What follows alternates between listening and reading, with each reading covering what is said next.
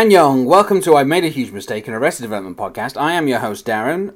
With me today I have two guests. First of all, from the Taxes and Tater Tots podcast, I have Jeremy Frank. Hello, Jeremy. Annyeong. And I also have former guest of this podcast, but also a talking cast next door and as if, and that is Eric Harzer. Hello, Eric. Annyeong. And today we're going to be discussing Season 2, Episode 9, Burning Love, which was broadcast on the 30th of January 2005, so we're well into the new year. This episode was written by Chuck Martin, who I've spoken about a number of times before, and Lisa Parsons, and I have a feeling this is Lisa Parsons' only script for Arrested Development.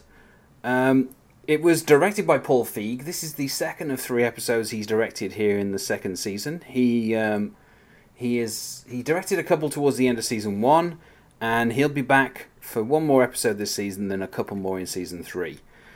Paul Feig, obviously a well-known director outside of Arrested Development. So, first of all, before we get into the plot, I'm going to ask Jeremy, because you haven't been on the podcast before. When did you come to Arrested Development? Did you watch it when it was on the air on Fox? Did you catch it on DVD, or were you a latecomer on Netflix? I was an embarrassingly latecomer.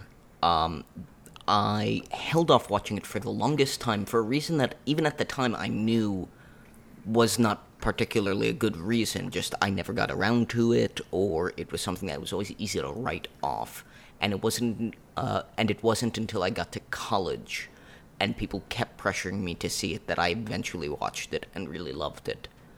So this probably would have fallen at some point after it was off the air, but before Netflix was so universal a thing that you could just pick it up and watch instantly. It's weird because I'm finding that a lot of people, particularly Americans, were either big fans, and when they got to college they had the DVDs and they kind of made everyone watch it, or they got to college and someone had DVDs and made them watch it. So there seems to have been this kind of thing in the 2000s of a lot of college students kind of forcing this cancelled show upon their dorm mates. Well, it becomes a cult thing. It becomes this like awesome thing that you need to tell people about in order to get it spread around more. Okay, well, so let's get into the plot then.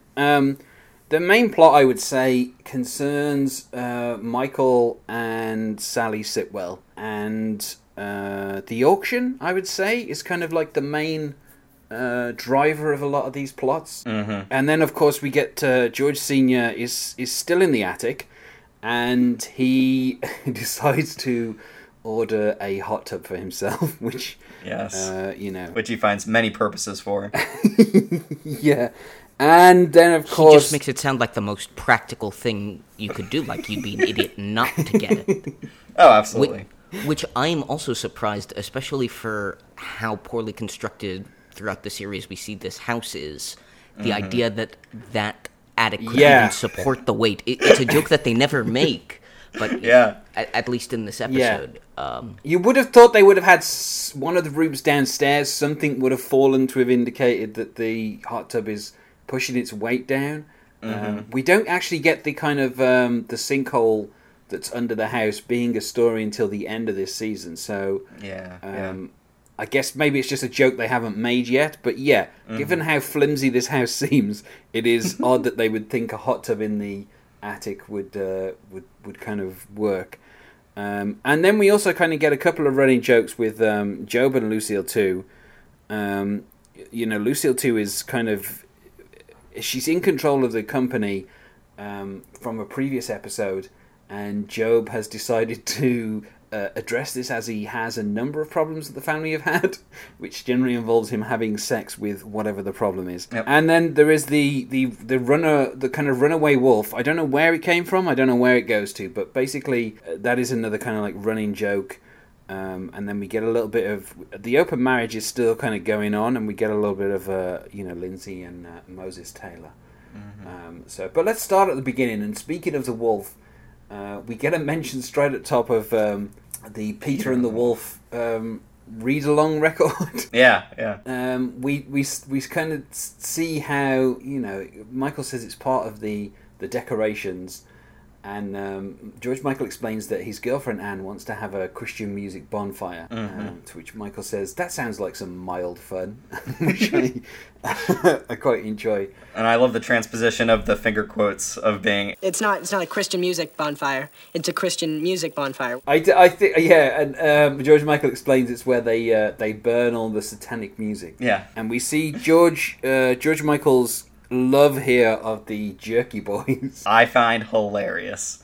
I love the Jerky Boys. My dad raised me on the Jerky Boys, just riding in the car. And just the fact that this awkward, gawky little kid, George Michael, loves the Jerky Boys so much is hilarious to me. I think there's something so humanizingly off-putting about it that it's...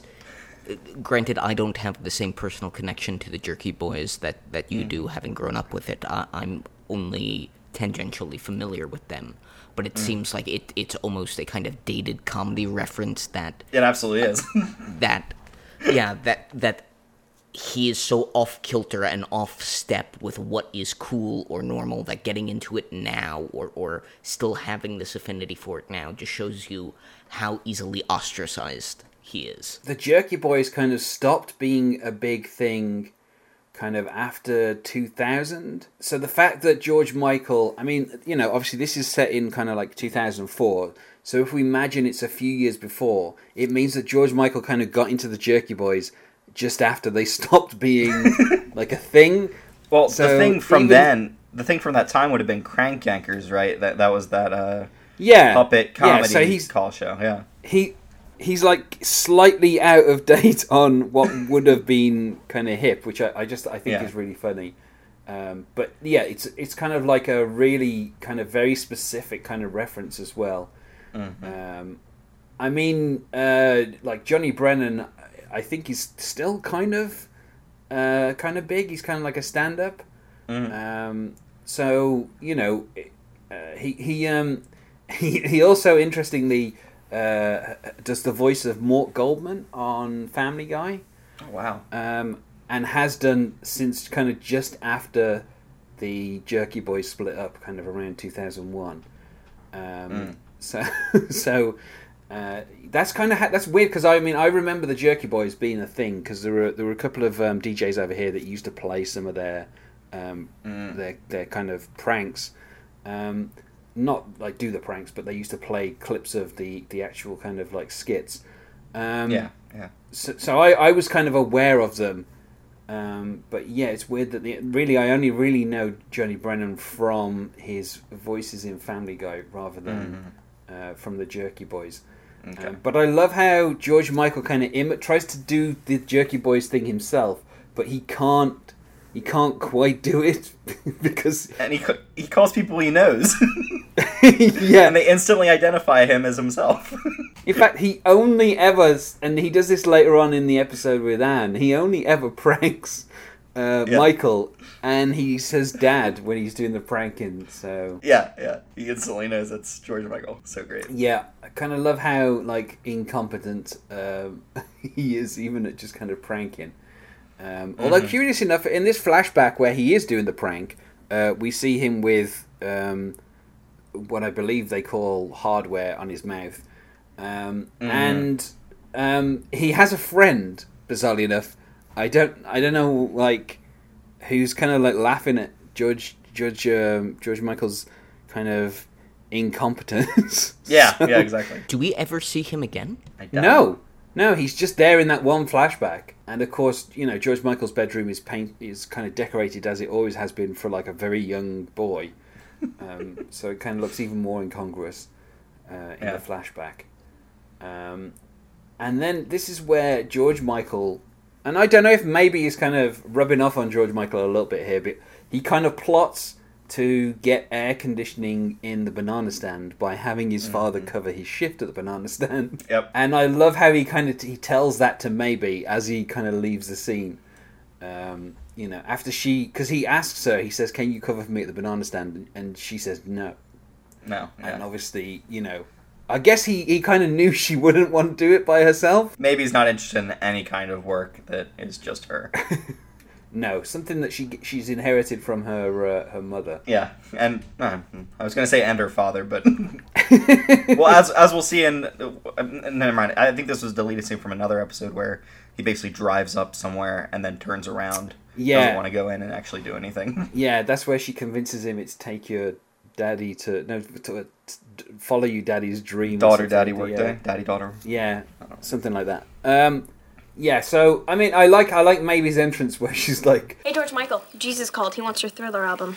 But she is kind of such a kind of cruel line. But yeah, there's I mean, aside from a few kind of jokes, there's not really a great deal about this Christian music bonfire. We do get to see Steve Holt, but we don't.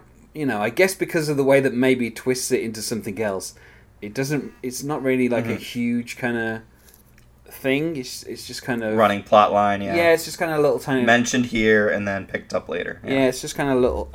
It's good for a couple of jokes.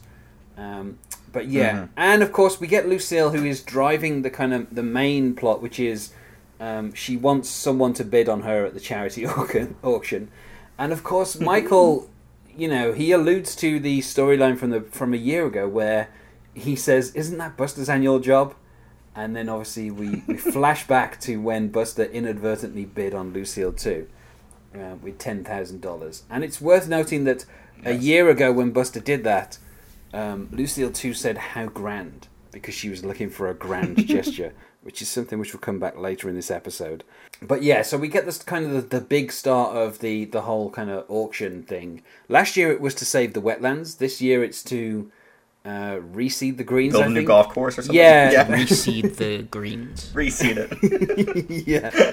Which there's something very male potency about that. Which sort of, not to get too intellectual here, really sort of plays off what we see at the end with Michael, who has had all his potency just removed. To reflect back, and I've got a lot more on this topic, don't you worry.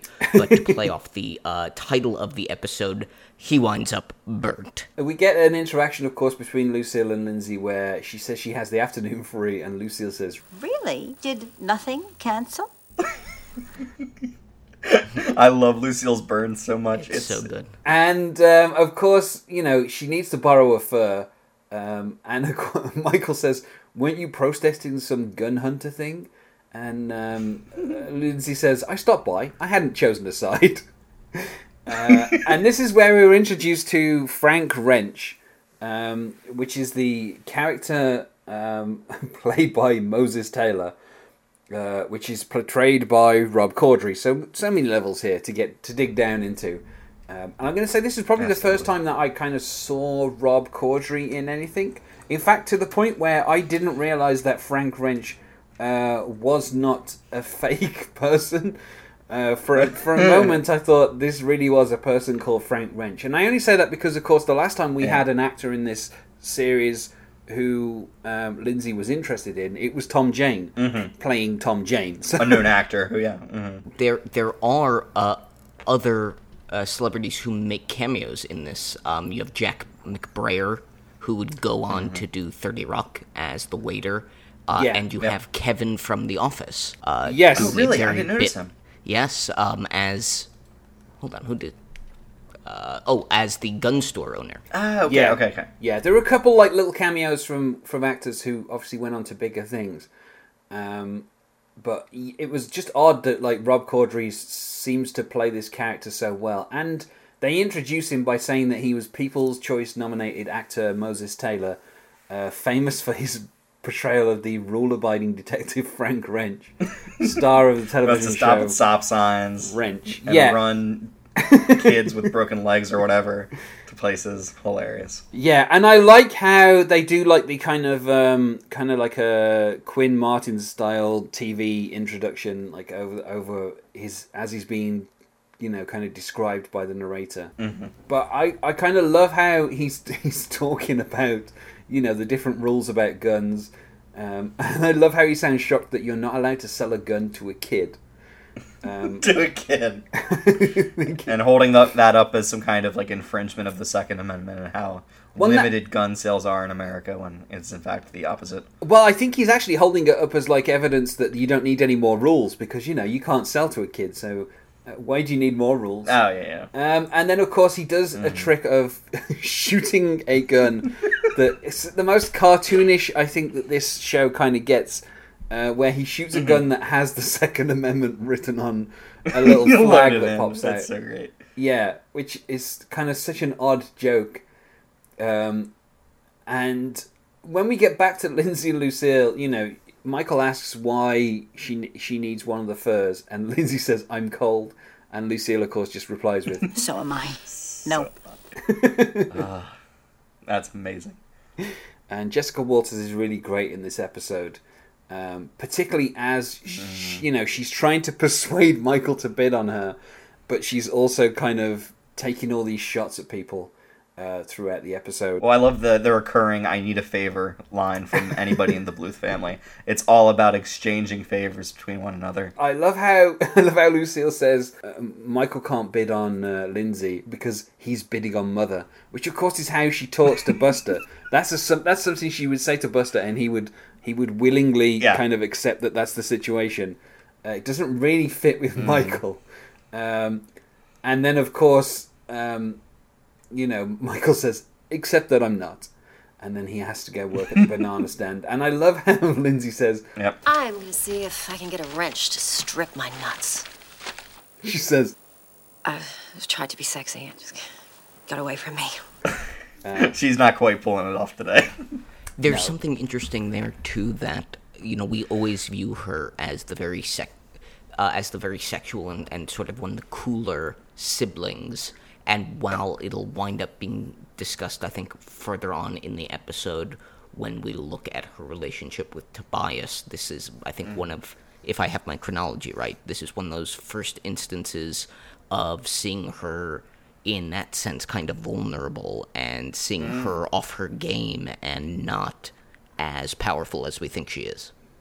yeah. Although the same thing happened at the Bachelorette auction the previous year, where she went out to the wetlands and then she got lost, and then she got a taxi back, and then when she came to the auction, she basically smelled like the wetlands, so Michael had to like kind of pity bid on her. Oh, that is true. I forgot about that one. Yeah, but this is kind of more noticeable because she, you know, because of the open relationship, she's like in the previous year she just wanted to get bid on, whereas this year she's actively trying to find someone who will bid on her because they want her. Mm-hmm. So Tobias is hunting the wolf, and Lindsay is hunting for anyone else. Yeah. And then this is where Tobias announces that he has bad news. The Blue Man Group and him have parted ways. And he says, "Seems I am officially no longer a standby understudy." Standby understudy, so great. And of course Michael says, "Cease and desist," which I kind of love. And we see Tobias is kind of... Because he took out an ad. Yeah, his ad in a trade magazine where he's just kind of like... doing his own Blue Man kind of act, which I think is quite funny. And then, this is where, you know, he says he's going to be, he needs to prove himself and he's going to be a man's man, which obviously has other implications. And to which Michael says, "Oh, I think she knows that." Yep. One of the very few kind of... In this episode, I don't think there's really that much about Tobias's kind of sexuality, but that's kind of one of the only little jokes about it there. And then, of course, we get George Sr. in the attic howling like a wolf. And, of course, Tobias gets very nervous saying that the wolf is upstairs. And obviously Michael kind of waves it off by saying it's the Peter and the Wolf record. I like how quickly that joke kind of got paid off, because the Peter and the Wolf thing is kind of like three little jokes. First of all, it's not actually a record, it's a home fill. Yeah. Which is what Tobias says. He goes, "I thought that was a home fill." And obviously it helps set up the whole kind of missing wolf joke.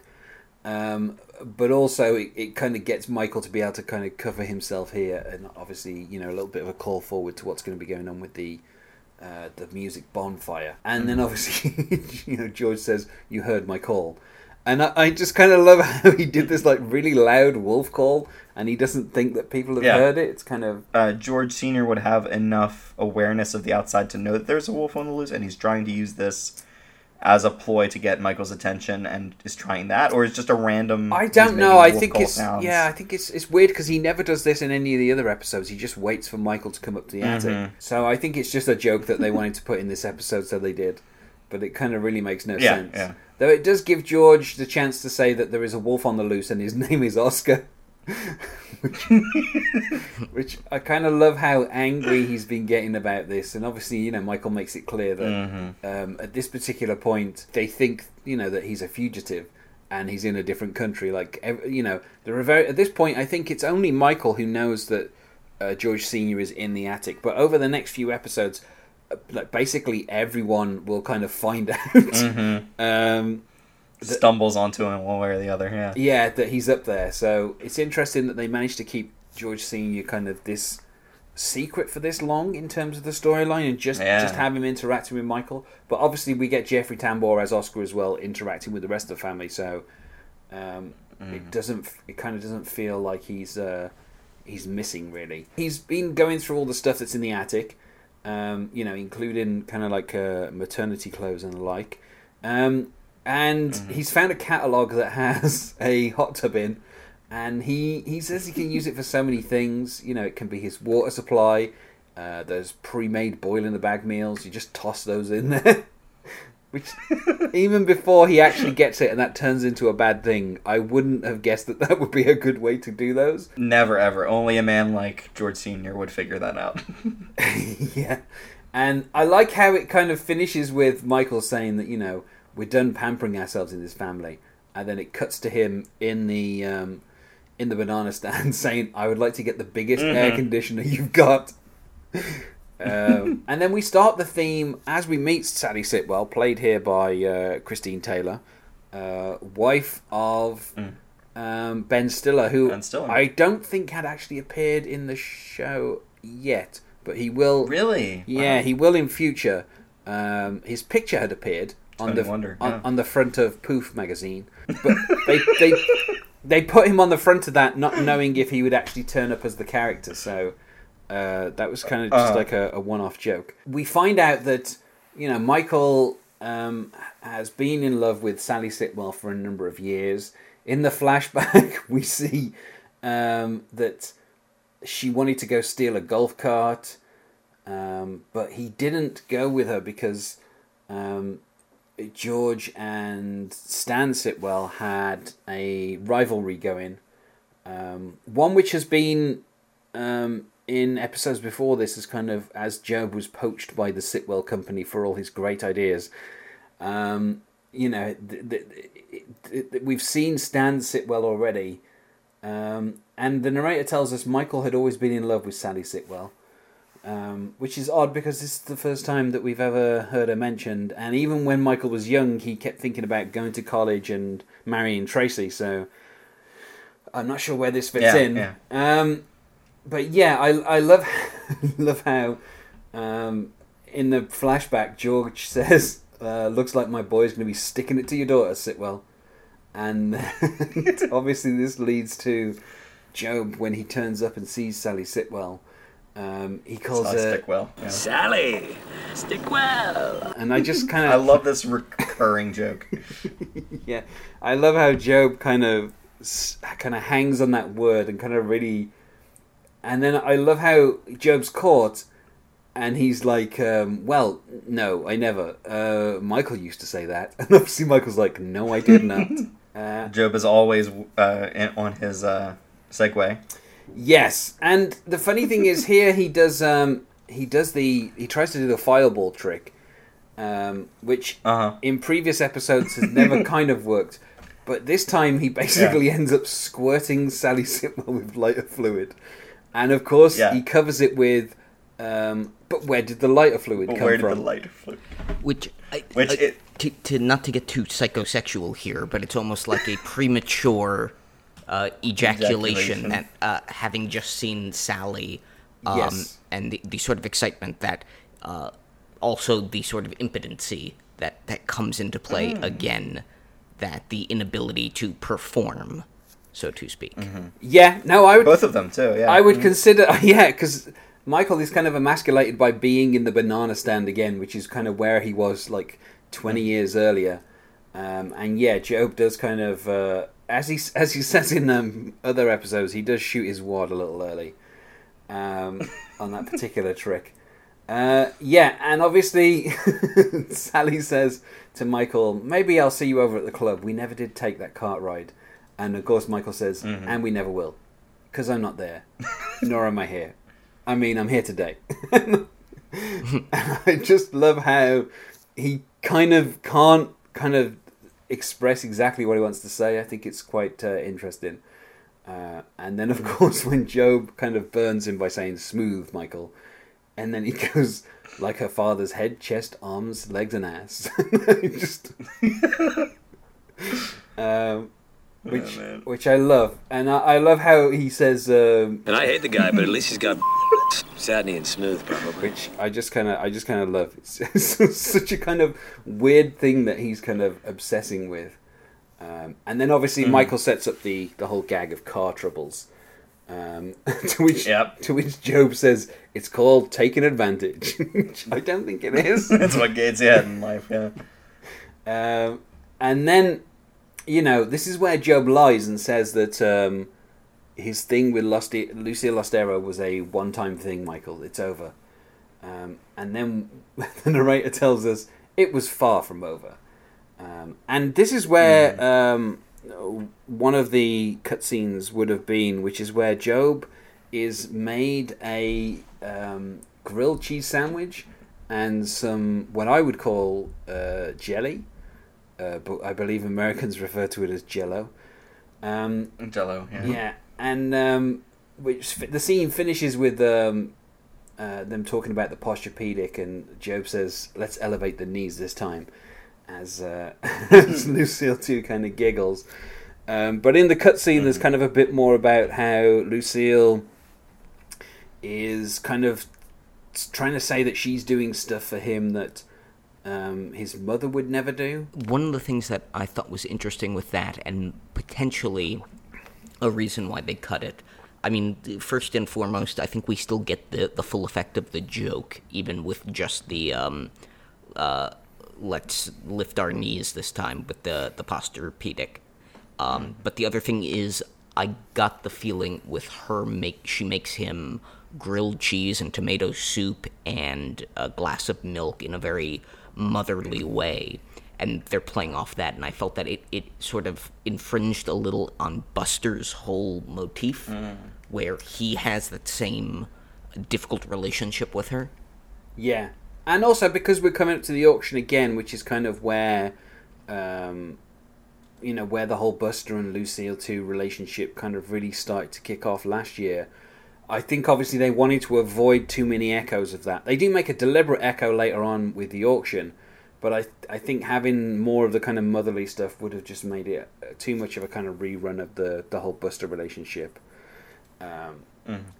And of course, Job goes to mock Michael by doing his chicken dance, but he just stands. Which I love. He stands on the Segway and just goes Go. rather than actually jumping off. And even Michael says, "You're going to get off Jumping and around, do yeah. you're going to get off and you do your little dance." And of course, Job lies and says, "I hurt my ankle yesterday shooting hoops or something." Shooting hoops. And then we flash back. What is this to cover? We flash back very quickly to Job doing the chicken dance with Buster and kind of hurting his ankle. And then, Buster screaming mother at the end of the scene, which I think is quite funny. We don't. And this is the only time Buster's in the episode, right? Yeah, I was going to say we don't get a great deal of Buster in this episode. He's not in, and I think that's just a short cutaway. Yeah, I think that's probably to make sure that there wasn't too much retreading of the Too obvious. Yeah, the kind of Lucille 2 stuff. That will become kind of more prominent in the next episode, where we have Uncle Jack and we have Buster and Job kind of stalking Lucille too. So I guess they were kind of holding that relationship off. And this is where we learn that Oscar only has 2 pair of pants, and one of them has been thrown out after Lupe washed them, And Oscar says, Well, that puts a lot of pressure on this pair. and I said it, at this point, I think I said it every single time we see Oscar, but I like how Jeffrey Tambor kind of distinguishes the two different personalities. And this is one of the episodes where he gets to be George as Oscar, as well as being George and Oscar in this episode.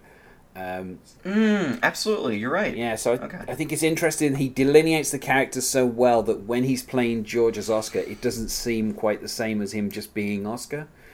And I've said it before. Sometimes you forget that they are both played by one actor. They seem so distinctly like twins, and so their personalities are so kind of well written that they do seem like two different people. And it just speaks for how talented of an actor Jeffrey Tambor is, Yeah. And Lindsay is getting a fur while Michael realizes that if he wants to run into Sally Sitwell at the club, he's gonna need to give her a favor. Yeah. And of course, I love the way he says, "I know what it's gonna cost me," which is kind of. And I love price has been established. I love Lucille's delusion where she's like, if there are other bidders, back off gracefully. Shout out, I get her 364 days a year for free or something. And I love how Michael's instantly, you're not going to hear that phrase. So was that I want to know, is that an on the spot thing that she made up, or has she been like fantasizing about one of her sons bidding on her, and then there's a whole bidding war that escalates over this, and she has to have a line ready for them? I mean, I guess this is kind of something that she says every year, basically, because we saw previously that she goes to this auction, so I'm guessing she goes every year, and obviously when the Bluth had like more largesse, I'm guessing she made someone in her family bid large amounts on her to try and make her seem more important, so I'm guessing she kind of already has all these lines ready. But yeah, I mean, she does come up with it very quickly, and it is, of course, terrible. Yeah. And we get a very little kind of, the ongoing Blue Man story keeps going, but with Tobias looking for a notice at this notice board again, which is how he found out about the fire sale in season 1, I think. And how he found out about the Blue Man Group and obviously mistook them for a group of depressed men. Depressed people, earlier in the season. And he tells a couple that walks past, they're literally blue, not sad. I find it odd that the Blue Man Group feel the need to advertise, because at this point they were so well known. But I guess... Yeah, they're very popular by now. Yeah, I guess, maybe that was like an old flyer from when they started. And when Michael gets to the club, he forgets that they have a dress code for lunch. Yeah, and Michael puts on the jacket, and of course he says, I can't wear this, I look like I'm 16. And it is quite a big jacket, and it does make Jason Bateman look quite young. Although obviously we all know what Jason Bateman really looked like when he was 16, because he was in Teen Wolf 2. He was in Teen Wolf, so... and I love how he kind of, decides to not go through with this plan essentially, and then he kind of has to back off, but he still kind of can't flirt with Sally while Stan is there, so he's basically just having lunch in this oversized jacket for no real reason. Yeah. And then possibly my favourite scene in the entire kind of episode, and possibly some of Will Arnett's best kind of deliveries, where Lucille 2 says, read me the appetizers again. And of course, Job says, fried cheese with club sauce. Popcorn shrimp with club sauce. And I love how that's what Lucille 2 likes, is just hearing his voice reading out food. And it's such a weird kind of dimension to their relationship. And he's game for it too. in this restaurant, in the club, yeah, he's fine with it. But as soon as he gets spotted, nope, gotta call it off. Well, I love how Lucille 2 obviously has the vertigo, and as Job is saying, chicken fingers. Oh, stop it! You're making me dizzy. With spicy club sauce. No, I mean stop it. Lucille 2 says, oh, stop it, you're making me dizzy. And then, of course, as he says club sauce, she bangs the table and says no, I mean stop it. And that's what gets them noticed. But I just love how they've only kind of been together for like a couple of episodes, but I like how this relationship is being defined in a different way to the Buster and Lucille 2 relationship, which was a lot more about their frailties and their kind of ailments rather than, them having any kind of actual sexual chemistry, and basically anything to do with sex scared Buster. And given that Lucille 2 had changed him as a baby, it was also extremely creepy. Whereas absolutely. with Gob, it's a little bit more kind of an adult relationship. And I think it's kind of interesting. But also, I just love Liza Minnelli in this scene. She's kind of enjoying this list of food being read out, and not only that, but she says read the appetizers again, so she's already heard them, but she just wants to hear them again from Gob. I think the dizziness is like weak in the knees, I think she doesn't want to make a scene there, but I would have taken it as a compliment to my menu reading. Yeah, I think it crosses over to Vertigo after a little bit, though. Yeah. Yeah, as we know, Dr. Plum can only do so much with Lucille 2 before his good work gets undone quite easily. And then obviously this is where Stan asks them to kind of join them, and I love how the narrator says, and so lunch continued with both Bluth boys trying to prove that they weren't interested in the women they were interested in. Which is a perfect kind of summation of the thing. And then obviously, Sally is trying to flirt with Michael, and this is where Michael says, did you have too much club sauce on your calamari? And I just love the kind of weird reoccurring theme of club sauce throughout this whole scene. And then obviously Gob is like, talking about old lady glasses when Lucille wants Gob to read the desserts. And then obviously this is where... And Stan Sitwell... yeah, he jumps in. Gladly comes in to try to read the menu. Yeah, with an assortment of ice creams and sorbets. And I do love Ed Begley Jr.'s kind of reading of that line. And, very serious, just very... yeah. And this is where we get Jack McBrayer as waiter number 3, as he's identified. Which I think is quite funny, where he talks about the increased activity on the card. And obviously, we cut to the scene where George is having the hot tub installed, and for some reason, he decided to be blind. And I love how George says, "I can't see, but I didn't know there was a doctor installing this." And I love how kind of sarcastic that is. These are people who are installing a hot tub in your attic. You don't really need to be that sarcastic to them. Is that worker... that worker really reminds me of Steve Holt, who is delivering the frozen dinners. It's not that worker. It's the guy who comes in with the frozen dinners. That is Steve Holt who comes in with the frozen dinners. Good, yeah, excellent. I thought it was. Yeah, I had to pause it to make sure, yeah. I missed that completely. Yeah, Steve Holt has been working delivering stuff, basically. And so he just pops his head up and says, someone order a case of boil and bag frozen dinners? Which, of course, he didn't actually say his own name, so I guess that's probably why you missed him, because generally he does say his own name whenever he enters a scene. Yeah, he announces his presence. Yeah, and he'll pop up again in the CD burning party, as it has later CD become. burning party. Yeah, and of course, when asked to, move the expense onto his mother's card, Jack McBrayer is quite clear that she's a pool member only. And he says, and if you excuse me, if my tone is not polite, but this is more polite than she's ever talked to me. And I think Jack McBrayer... This is where you kind of see Jack McBrayer. Yeah, that is like a very... kind of shine a little bit. Jack McBrayer delivery. And then... and you can just so envision what must have happened there. Yeah. We know Lucille so well at this point that we know what has gone on. Lucille doesn't need to be present in Lucille jokes anymore, is how well fleshed out she is. Absolutely. Yeah.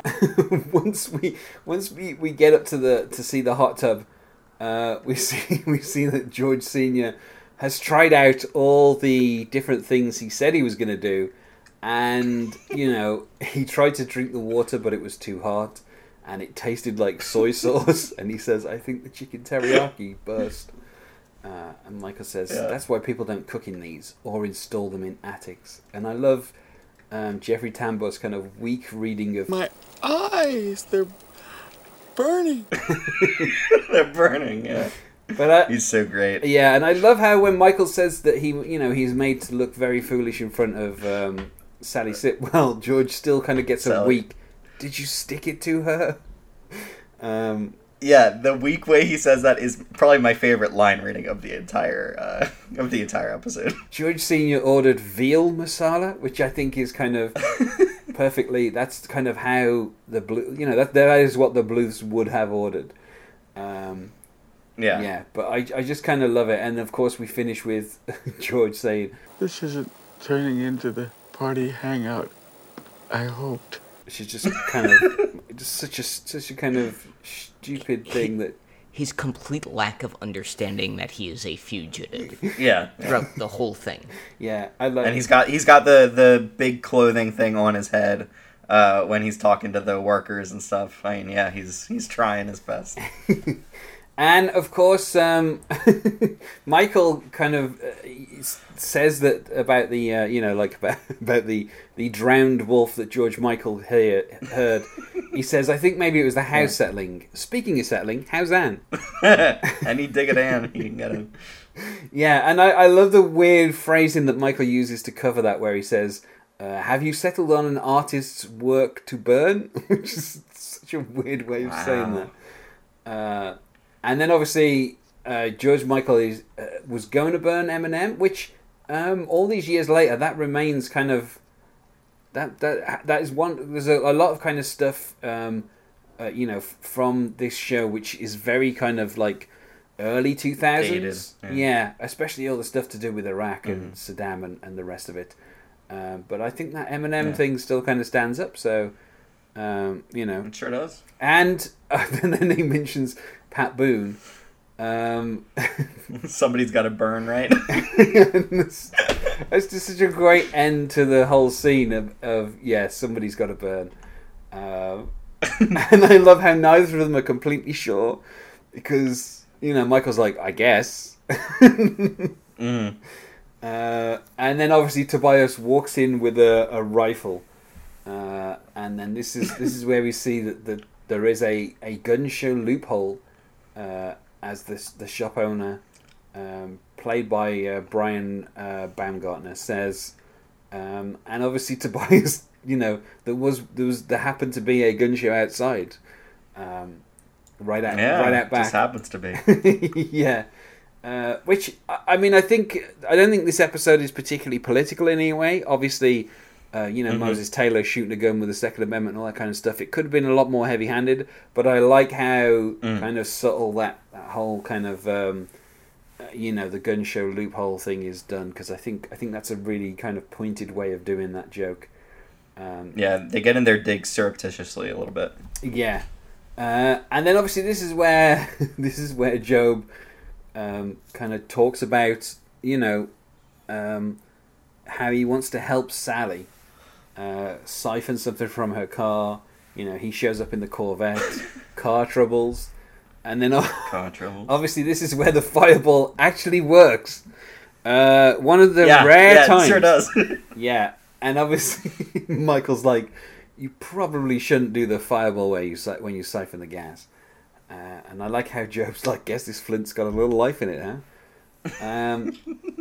And then obviously, and I love this. I love the entrance of Moses Taylor at this particular point, because he says fans, and you think he's talking about, they've delayed him because they recognised him and they asked him for an autograph or whatever.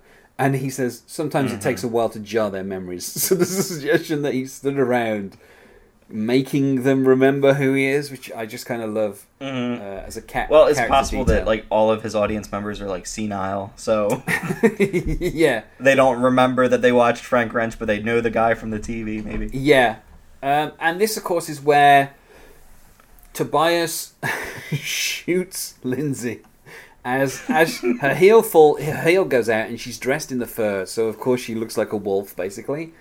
And as Moses Taylor returns, he quickly runs away because he wants to distance himself from the outlandish Moses Taylor hunts people scandal that had been started by a rabid anti-gun fanatic. And the funny thing is, like, the tabloid on which this story is depicted is the London Sun Times, I think it is, or British Sun Times, which combines the Sun and the Times, which were newspapers which at the time of this episode were both owned by Rupert Murdoch, who obviously also owned Fox. Oh, wow. So, yeah. Wow. So that is another subtle dig at Fox Network? Yes, that's what I was thinking, yeah. It probably is a kind of... Yeah. And then, obviously, when Michael goes to help out Sally, we see that a car is on fire. And, you know, Michael looks heroic putting out the fire, but Sally arrives too late. And then, of course... And he's being carried like a small boy. Yeah, again. So this is like the third time that Sally Sitwell has run into him, and he's appeared like a small boy, either working in the banana stand or with his gigantic suit on. And here being carried. He's able to cough out car trouble. Yeah. Which is great. And I love how we kind of get a Gilligan cut to Job. And the narrator says Job had just blown up a car. I love that there's no doubt in what happened. Of course, Job is telling the story. And I love how he finishes by saying, all I could think of was if something were ever to happen to me, how sad I'd be, you know? Which I guess you're meant to think that he was going to say if something were to happen to him, how, you know, he would, you know, his friends or family would. Yeah, how other people. It's all about him. Yeah, no. And then of course when Lucille says he was ashamed to be with her, Job goes, I was ashamed to be seen with you. I like being with you. And Lucille too says that he has no courage, which of course is a line that her mother once said to a lion. In a film, so I don't know if that's deliberate, but I feel like it's just a tiny bit of a kind of call out to Liza Minnelli and the whole Judy Garland thing.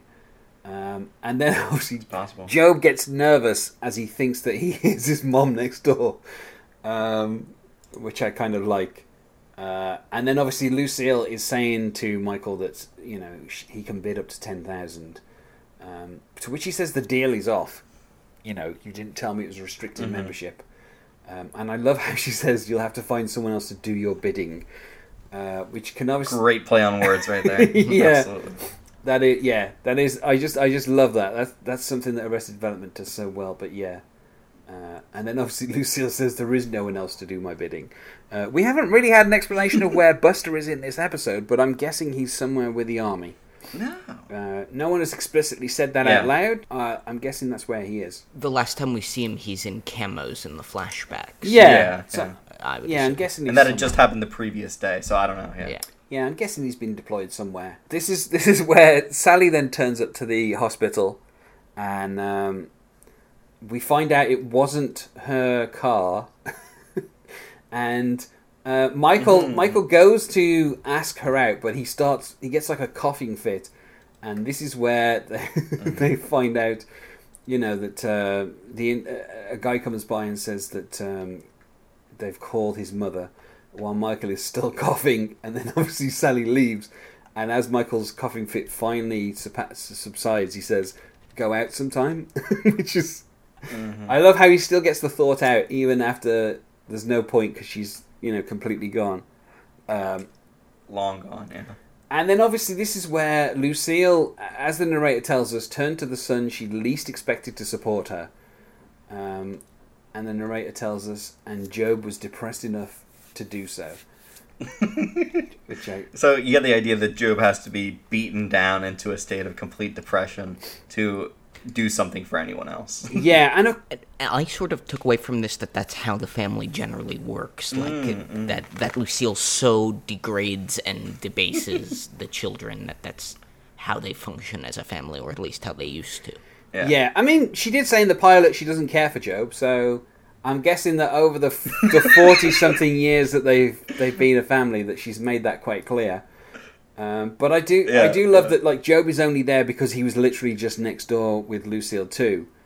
You know, so it's only because he's been rejected by Lucille too that he's even in is depressed enough a state to try and bid on his own mother. And then this is we come back to the Christian music bonfire. We see Uncle Paul making a return from Afternoon Delight, having people feel his muscles. And then, you know, maybe says, I hope I didn't confuse people by saying it was a CD burning party, which does date this episode quite considerably. I was going to say, that does... Kids today would not understand that reference, probably. No. And then, of course, Steve Holt walks in saying he's burned like 10 CDs from somebody's MP3 player, which, again, dates this episode so much. And obviously Anne is like, this is a disaster. And then obviously maybe just tells her, maybe you should listen to some of the music. Now, given that in Afternoon Delight she was having like mass at like 6 a.m. and then like another mass later in the day because they're on Jerusalem time and all this kind of stuff. Yeah. I don't think she would listen to any of the music, but, you know, I guess. And, of course, I love that George Michael says that he has a tape of the Jerky Boys that he accidentally didn't burn yet. Which, you know, is kind of a very roundabout way of George Michael getting Anne up to his room. And then, of course, we get to the auction where the auctioneer says we have last year's charity case. And Lindsay's kind of like... still tranquilized, and she says, "Stick a wrench in me, I'm done." Which is such an odd turn of phrase. Once again. Well, then we come back to Tobias saying, "My wife is humiliated," not talking about that she is, like, tranked up on stage at all. It's more about him. I love how he says, I haven't been the perfect husband. Which... kind of, you know, and then of course I love how Michael's like, I've got 5,000, but if you want to make a low bid, and of course Tobias just says 5,000. And Mike's, I think you overpaid. Line. Yeah, and this is of course where Anne prank calls saying, "Hey, Rubberneck," just kind of. Which I'm surprised Anne got into it so easily, when she was so against anything that wasn't Christian. Well, you know, maybe this is her rebellion. I feel like George Michael is a bad influence on Anne, quite frankly. Which is hilarious that George Michael, of all people, is a bad influence to anyone. And then, of course, we get to Sally Sitwell, the auctioneer, announcing it by saying, "We finally got a good one coming up, Sally Sitwell," which I don't think the auctioneer should be commenting this much on the people who are being bid on the people. And then obviously this is where Stan outlines that he was hoping that Michael would bid on him. You know, he says, "You're a good kid, you always have been. Not like that father of yours." And I love how, you know, he kind of apologizes for saying that George Sr. is a showboat. And obviously Michael's like, "I've called him so much worse." And then this is where we find out that the car that got torched was Stan Sitwell's, which leads to the opportunity where Michael can sell the Corvette, which he got in the previous episode, and you know, with that money he bids 15,000 for Sally Sitwell. And this is where we find out that it is to reseed the Greens. Where Michael says it's for a good cause, and obviously it's not. And then obviously this is when Michael reveals that he sold the Corvette to her father. We get a quick flashback to Stan Sitwell going for a drive and trying to drive, losing his wig and one of his eyebrows. And I don't know why Sally kind of disapproves of her father having a convertible this much, because like if he's gonna lose a wig, he's gonna lose a wig. Just let him lose his wig. Like, what difference does it make at the end of the day? Yeah. And he should know, you'd think by now, that this is going to happen to him. I mean, if anything, it says that Stan Sitwell is in denial about his condition because he keeps getting all these different... In episodes, he does really want to cover it up. Yeah. But it's kind of a weird contortion here. Yeah, it's just an odd thing. And then, of course, you know, this is where Sally says, "I'm not like you. I'd rather date someone my father doesn't approve of." And of course, Michael's after she's walking away, he says, "That's exactly like me," which is true. You know, he was only bidding on her to kind of get the disapproval of his father, and now he's got the approval of Stan Sitwell. And then, of course, this is where Job is ready to kind of bid on his mother, and this is where he sees that Sitwell is bidding on Lucille too, and I love how he kind of lays it out by saying, first he fires me, then he steals my mother's best friend. And I kind of love that hesitation. And then of course he bids all 10 grand on Lucille too. On Lucille too. Which is the grand gesture she wants to see. Yeah. Once again, how great. Once again, she gets a grand gesture from a Bluth boy. Mm-hmm. And I love how the auctioneer says, up from $800 to $10,000. Wow! You guys really want a new golf course. And all from non-members. Yeah. Which I kind of love. I just love how the Bluths are so enthusiastically bidding on people, and they're not even members of this golf course. Apart from Lucille, of course, who is only a pool member. Well, and that's the recurring joke of they never care what the actual thing is for. Yeah. With TBA, all of these other things. And basically, like, they'll just throw money around carelessly. Yeah, to make themselves look accomplish good. Their own ends. And then, of course, we get to the end of the episode, and on the next Arrested Development, George Sr. shows up to bid on Lucille. And, you know, I don't know why, but he howls like a wolf. And because he smells like chicken teriyaki, which draws the wolf out. Yeah, which is not completely correct, because earlier it was veal teriyaki. It calls the wolf, who, from what I can tell, mounts George Sr. And we hear him kind of almost giving in to the wolf as the... Yeah, he's not making noises like he's being bitten. Yeah. Some other thing is happening to him. Yeah, and that's where we end the episode. But there was a cutscene on the next, which is where Anne is arrested for copyright piracy. Piracy, basically. Yeah, the party that she kind of advertised. For some reason, the FBI have decided to crack down on piracy. They've got nothing else to do, so they're going to come to this CD burning party and arrest Anne. Yeah. And the interesting thing is that this is where her middle name is revealed in this cutscene, where they say Anne Paul Veal. Anne Paul. Which is a kind of odd middle name. But yeah, so I just think it's interesting that they kind of cut that out. So if you know about her middle name, it's only really because of a cutscene, basically. Wow. And I mean, I can understand why they cut that scene as well, because obviously Anne is not meant to be that exciting, and I think getting arrested by the FBI for copyright piracy almost makes her character kind of too interesting, even though, of course, Mae Whitman is great in this role. It is a bit ridiculous even for the show, and even for the shows... Even the shows on the next Arrested Development sequences. Yeah, which tend to kind of be a little bit more outside of the continuity. But yeah, in this particular case, you know, yes, they dropped it, and I can kind of understand why. So, is there anything else that you think we need to cover in this episode? Just one thing that I put together for this episode called Burning Love. There's so much of this heat and fire imagery. We have the hot tub and expression, my eyes are burning. You have the flint and the lighter fluid. You have the car fire. You have the air conditioner and the banana stand.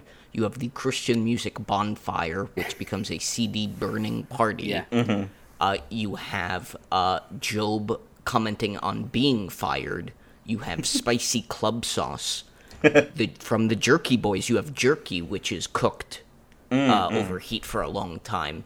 And finally, Michael being burnt at the end of the episode. Yeah, they really did go heavy on those references in this particular episode. The different types of burning. They try to keep to a theme. Yeah. And something else, I mean, obviously also, you know, George Michael says somebody's got to burn. Which I quite love.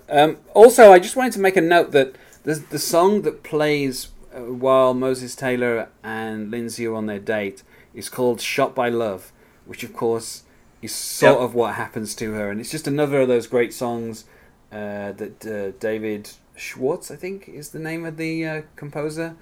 He has a habit of doing these like really catchy songs. And that kind of plays a couple of times throughout the episode, but I mentioned my love for that, or just all of the songs on Arrested Development in the last episode I was in, and "Shot by Love" is definitely another one that is just great, and I'm pretty sure it gets more playtime throughout the rest of the series at one point or the other. Yeah. They do kind of call back to quite a few of the songs in future episodes, but yeah, that's I just love because.